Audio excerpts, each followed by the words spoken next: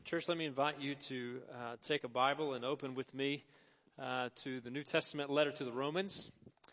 And as we've just heard, we're fortunate to be part of a church family, a body of believers.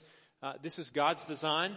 In fact, ever since Christ commissioned his first followers, his people, his disciples, local churches, local gatherings of disciples, local gatherings of believers have been meeting often, meeting weekly, and even more often at times to open the Scriptures to praise the name of our Lord and Savior, Jesus Christ. And much of the Scriptures, much of the New Testament is comprised of letters written to specific local congregations. We're going to look at one of those this morning, the letter that Paul wrote to Christians living in Rome. We'll be in Romans chapter 12 today.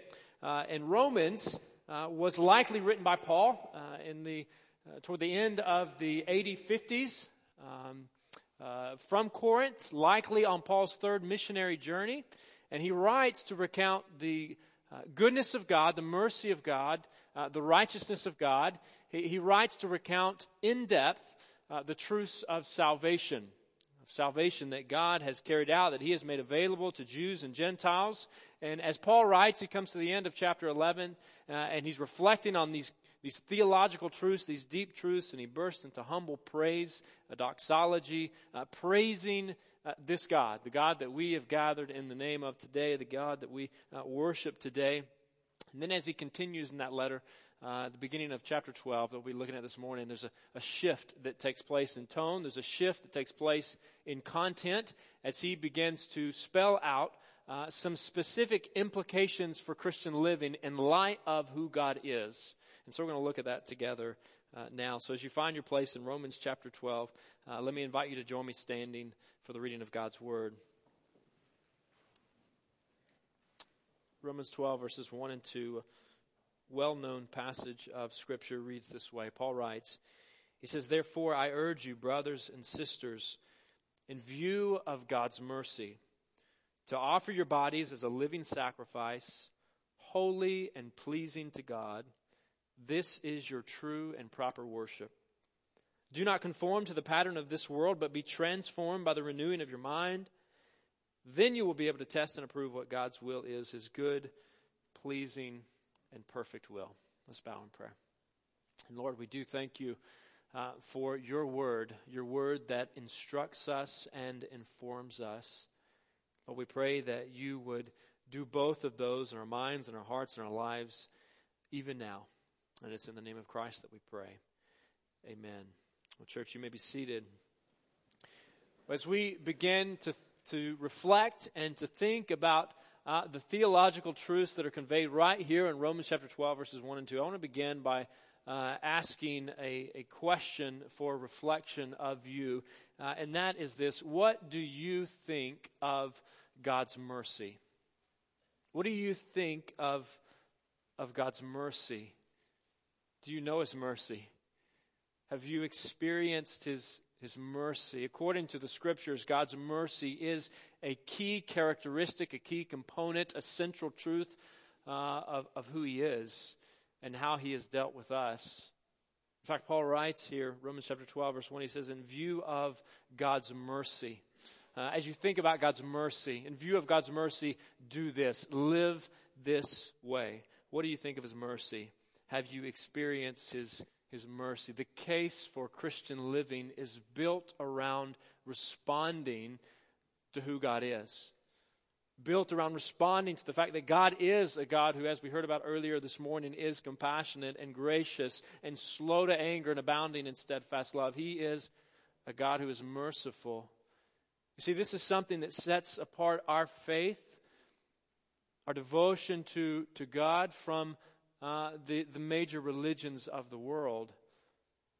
We're not gathering this morning. We don't strive to live in a certain way to obtain favor from God, to earn a right standing before God. No, we live in the way that we do. We strive to honor and to obey and to worship God because of who he is and what he has already done.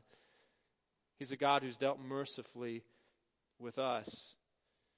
To our ladies in the room this morning that are married or who have ever been married, when your husband or your potential husband at the time asked you if you would marry him, if you respond, I guess if you got married, you did respond with the affirmative at some point, but whenever you did that, if you responded in that way, you probably didn't do so because you probably didn't do so simply because you thought it's what he wanted to hear. I hope not. It's not a very good reason to get married. You know this.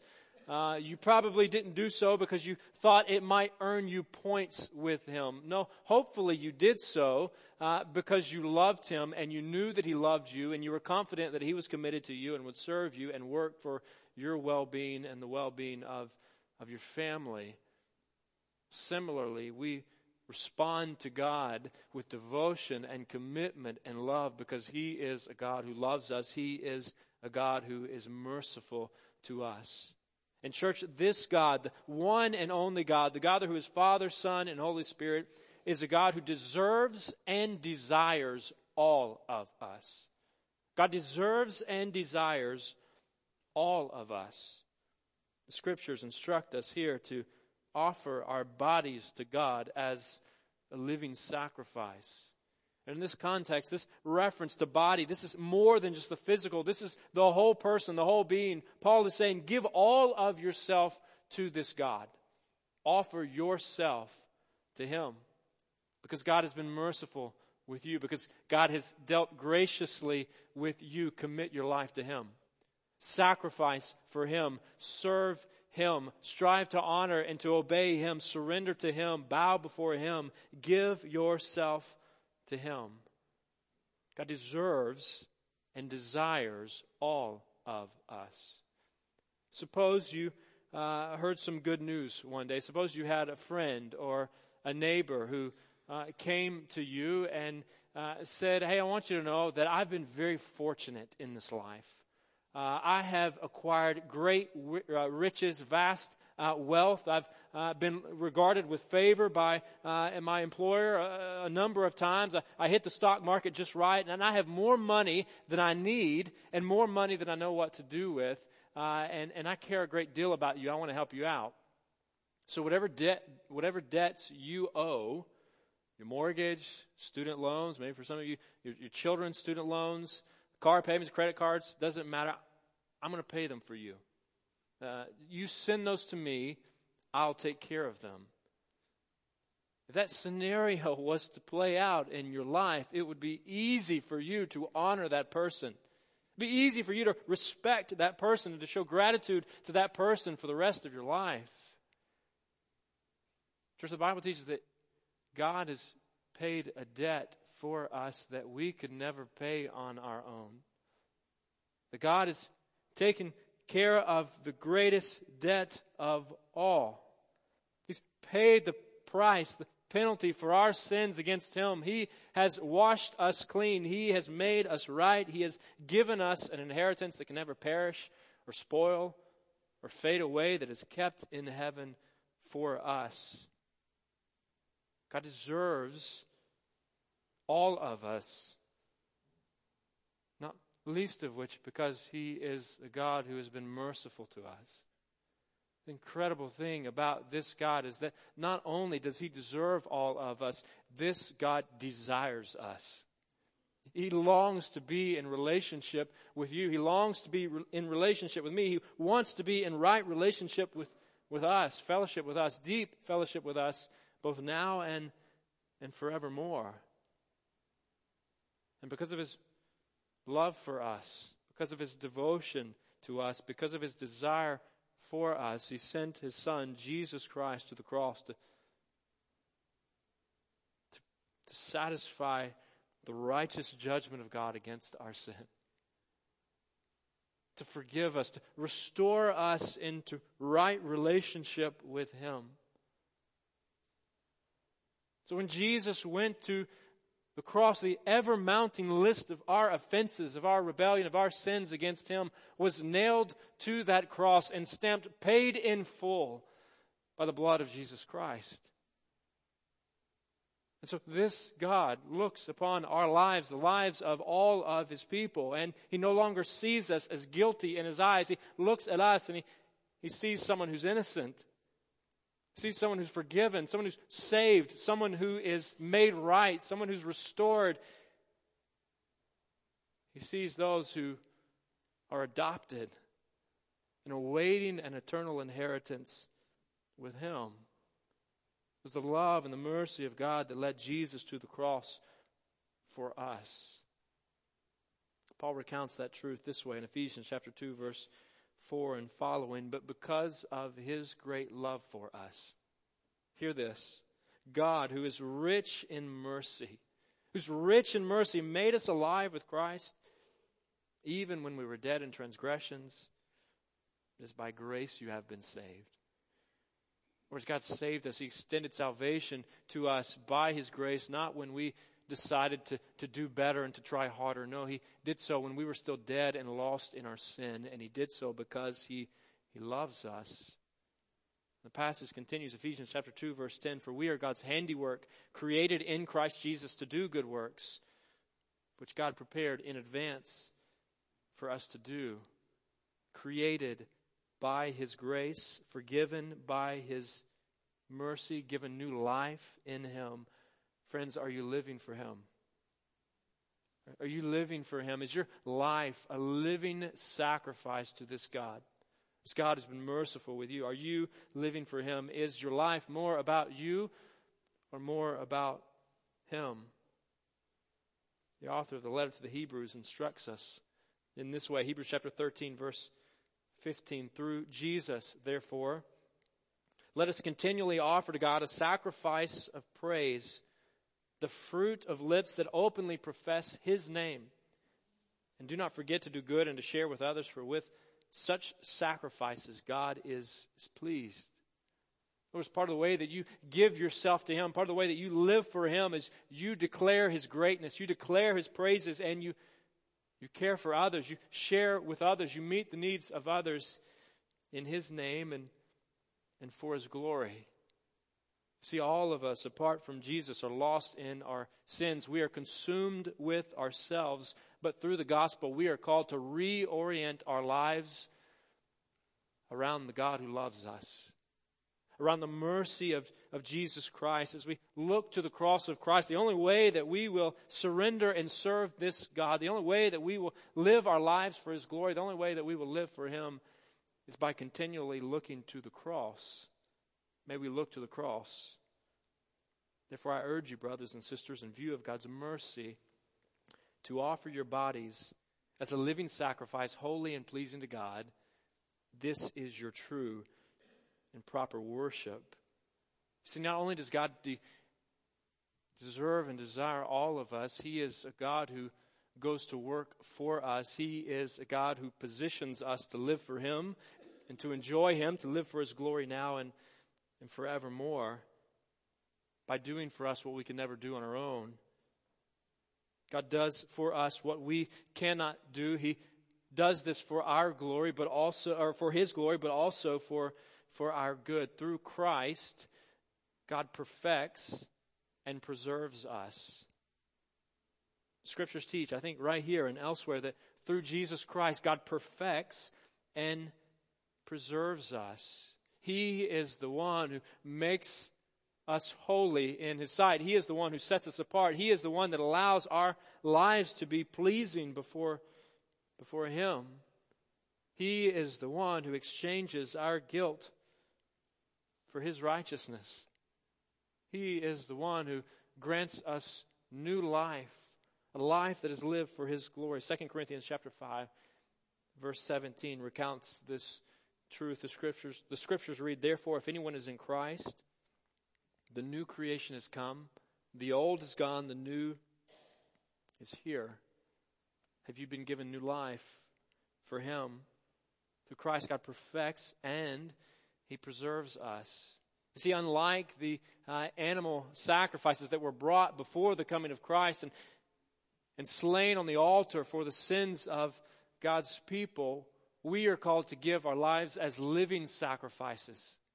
In other words, they died. We live. We live now and forevermore.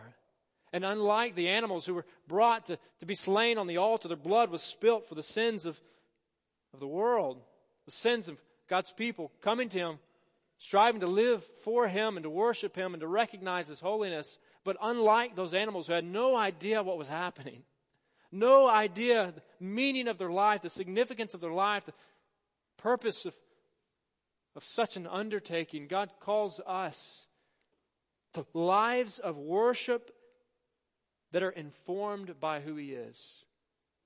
Calls us to understand who He is and what He's done for us. This is what is meant by true and proper worship. In some translations, reasonable worship. A good translation would be informed worship. In other words, God wants our worship to be informed.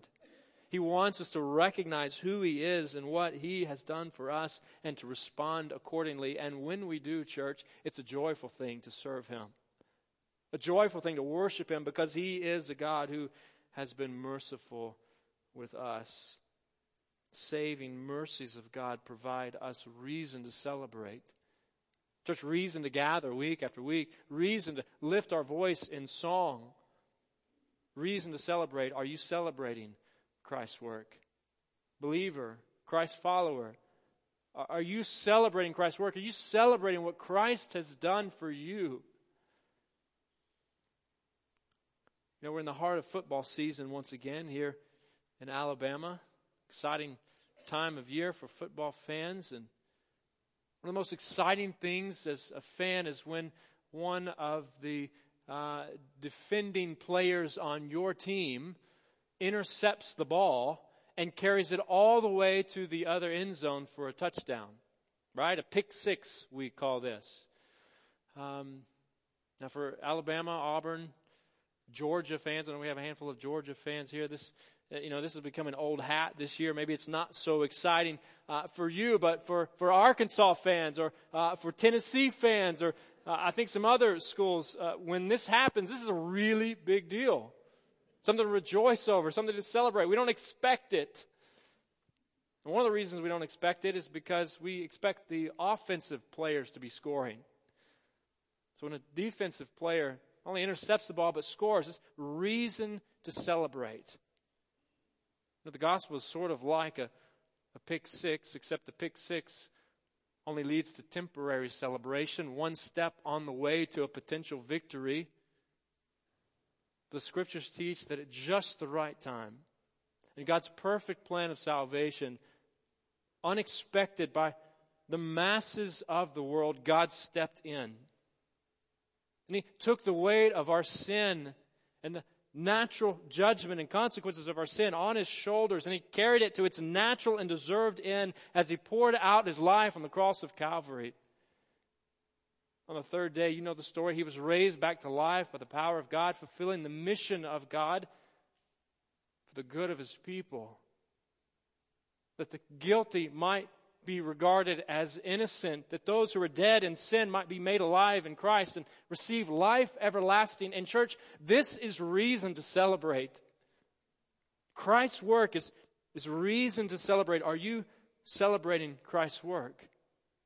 Are you rejoicing over Christ's work in your life and in the lives of His people as His mission and message is carried to the people of this world? Through Christ, church, God perfects and He preserves us. Perfects and He preserves us. And finally, by His Spirit, the Spirit of God, God transforms us to see and think like Him. By His Spirit, the working of His Spirit, His Holy Spirit, God transforms us to see and to think like He does. Romans chapter 12, verse 2, do not conform any longer, or do not conform to the pattern of this world, but be transformed by the renewing of your mind. Then you will be able to test and approve what God's will is, His good, pleasing, and perfect will. In other words, people who know Jesus, people who are converts to the faith, people who walk with Christ, people who've been saved by God's grace, look at life from a different vantage point than the rest of the world does.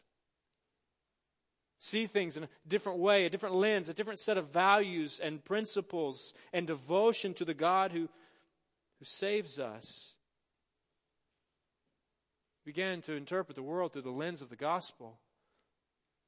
As God does a work of transformation in our lives that begins in our minds, we begin to see things as God sees things and to think in a way that reflects the God who saves us. So believers no longer approach politics or ethics or education or marriage or cancer or parenting or work or funerals in the same way that the world does. No, because we approach these and everything through a different lens, a gospel lens that looks for God at work and strives to honor Him in the midst of it. By His Spirit, God transforms us to see and to think like Him. The word here for transformed is a rare word in the New Testament. It's the word metamorpho, from which we get our English word metamorphosis. Describes a fundamental change in condition or character or appearance. It's very similar to the word in the New Testament for repent. It conveys remorse, a change of mind and direction. Two of the other three times that it's used in the New Testament, it's used to describe Jesus on the Mount of Transfiguration. The other time it's used by Paul in 2 Corinthians chapter 3, verse 18, and is helpful for us in understanding what is meant by it here. 2 Corinthians 3:18 reads this way. Writing to believers, Paul writes, "And we all who with unveiled faces contemplate the Lord's glory." I think he's saying the veil's been removed. The Spirit has convicted us. Our eyes have been opened. We can see the Lord's glory displayed through the gospel of Jesus. We who with unveiled faces contemplate the Lord's glory are being transformed into His image with ever-increasing glory, which comes from the Lord, who is the Spirit. In other words, the Scriptures teach that those who come to faith in Christ, those who recognize the mercy of God and respond accordingly, are set apart by God. They are distinct from the rest of the world. They're experiencing a process of transformation, and we are participants in that process by submitting to God. But it is the Spirit of God who renews our minds, giving us eyes to see and ears to hear, helping us see and think as He sees and thinks. So let me ask you this morning, is God's character shaping your mind? Is God's character shaping your mind? It's who God is. The fact that He is loving and merciful and just and compassionate and righteous and eternal, all present, all powerful, all knowing, are the attributes of God, are who God is shaping your mind? Is it shaping the way that you think? You see, by God's grace, the character of God begins to shape the way His people think. As we spend time with Him, as we read and meditate on and respond to His Word, we began to see and to think in the way that He does. Is God's character shaping your mind? Or is your mind consumed with the things of this world? Is your mind consumed with gratification in an immoral way? Is your mind consumed with the pursuit of the next promotion? Is your mind consumed with success and comfort at the expense of others? Is your mind consumed with the pursuit of personal pleasure and success and fame? Or is your mind a place where God is worshipped? Is your mind a place where God is worshipped? Is your mind a place where the Lord Jesus reigns and where His will is supreme? It's God's character shaping your mind. Romans 12, verse 1, "Therefore I urge you, brothers and sisters, in view of God's mercy, to offer your bodies as a living sacrifice, holy and pleasing to God. This is your true and proper worship. Do not conform to the pattern of this world, but be transformed by the renewing of your mind. Then you will be able to test and approve what God's will is, His good and pleasing and perfect will." So church, in view of God's mercy, because of who He is and how He has dealt with us, in view of His mercy, let's offer our lives to Him. Let's offer our lives to Him. Let's offer the fullness of who we are to Him, for total sacrifice is the only reasonable response to God's mercy. Total sacrifice, total surrender, total commitment, total devotion to Him is the only reasonable, only logical response to God's mercy. What do you think of God's mercy? Are you responding to God's mercy? Are you living for Him? Are you celebrating Christ's work? Is God's character shaping your mind? Church, may our minds, indeed all of our lives, may our lives become altars on which Jesus Christ is worshipped. May He be glorified in us now and forevermore. Father, we thank You for the chance once again to open Your Word, to hear from You. Lord, we thank You for speaking through Your Word once again. We know that Your Word is alive, that it is living and active. Lord, we know that the truths of Your Word are timeless. And we know that Your Word tells us that You are merciful, that You are a God who is gracious and compassionate, a God who loves us with a love that we can only begin to comprehend. What a love that led Your Son to the cross for us. Father, may we respond accordingly. May we respond appropriately. May we live our lives for Your glory. Lead us now to respond in a way that glorifies and exalts the one and only God, the God who saves. And it's in the name of Jesus we pray. Amen.